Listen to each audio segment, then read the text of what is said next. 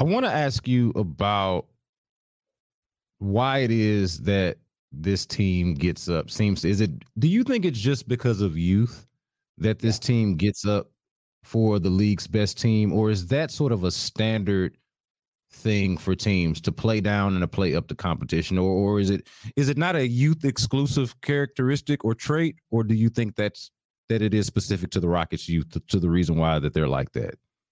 I don't know if it's, specific to the Rockets, but I do think it's human nature. It's like, hey, you see LeBron James on the schedule, you're going to be a little excited to play LeBron James as opposed to playing the Charlotte Hornets when LaMelo Ball isn't playing. I mean, that's just human nature that you're just going to have more energy going into that game. The crowd's into it a little bit more. So yeah, I do think that part of it has to do with just the human nature of young guys, and you're playing against star players and you want to show off. You want to show that when there are a few more eyes on you, that you are good and that you can play. So yeah, I think it's more that than anything else.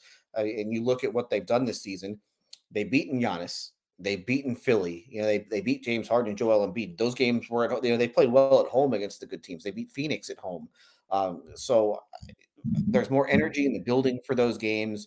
You're excited to play against LeBron, or you're excited to play against James. These guys have relationships with James Harden. We've talked about that at nauseum. You want to prove something. You feel like you have something to prove when you're playing against some of the league's best. So I do think that's natural because we've seen it where they'll play really well against a good team, and then they'll play the Spurs and completely lay an egg. And so I just think that's part of youth. I think that's part of human nature. And that's why I think bad teams can steal games against really good teams, because the really good team doesn't care. Well, and I ask about this more specifically because I feel like we've talked about this before. But when we're looking at the schedule right now, the games that they play, and we mentioned we're recording this on a Monday when they're playing the second of, what is this? Did I say 6 games? Yeah, six Yes. games. The second of a 6-game homestand. But their next teams, and just take out home out of it, okay? Starting with today, the moment that we're recording this podcast. They got Boston on a Monday night. 2 nights later on Wednesday, they got the Lakers. 2 nights after that on Friday night, they've got the Pelicans in what are back-to-back, looks like back-to-back games against the Pelicans.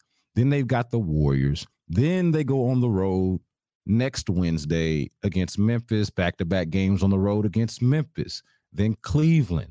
Then the Knicks in back-to-back nights, Cleveland and the Knicks in back-to-back nights, and then they've got Brooklyn after that. But all of these teams, the majority, if not all of these teams, are either a playoff team, a potential play-in team, or a legitimate title contender. In the case of, Boston, I guess you wouldn't say that anymore about Memphis given their situation, but at one point this year, they did look like that and are that quality of a team. I say all that to say, I feel like since this is a young team that gets up for the league's best, that it's possible that we could see the best of them in these next several games or so. That maybe, and especially since I don't think it's just that, I think that's part of it, but especially since we've heard from Jalen Green and different guys around the team every time we talk to them or get to hear from them, they want to finish this year strong. Like, independent of who they play, they want to finish the year strong. Whether they do it or not is its own separate point. Whether the performance reflects that is its own separate point. But I think they do want it.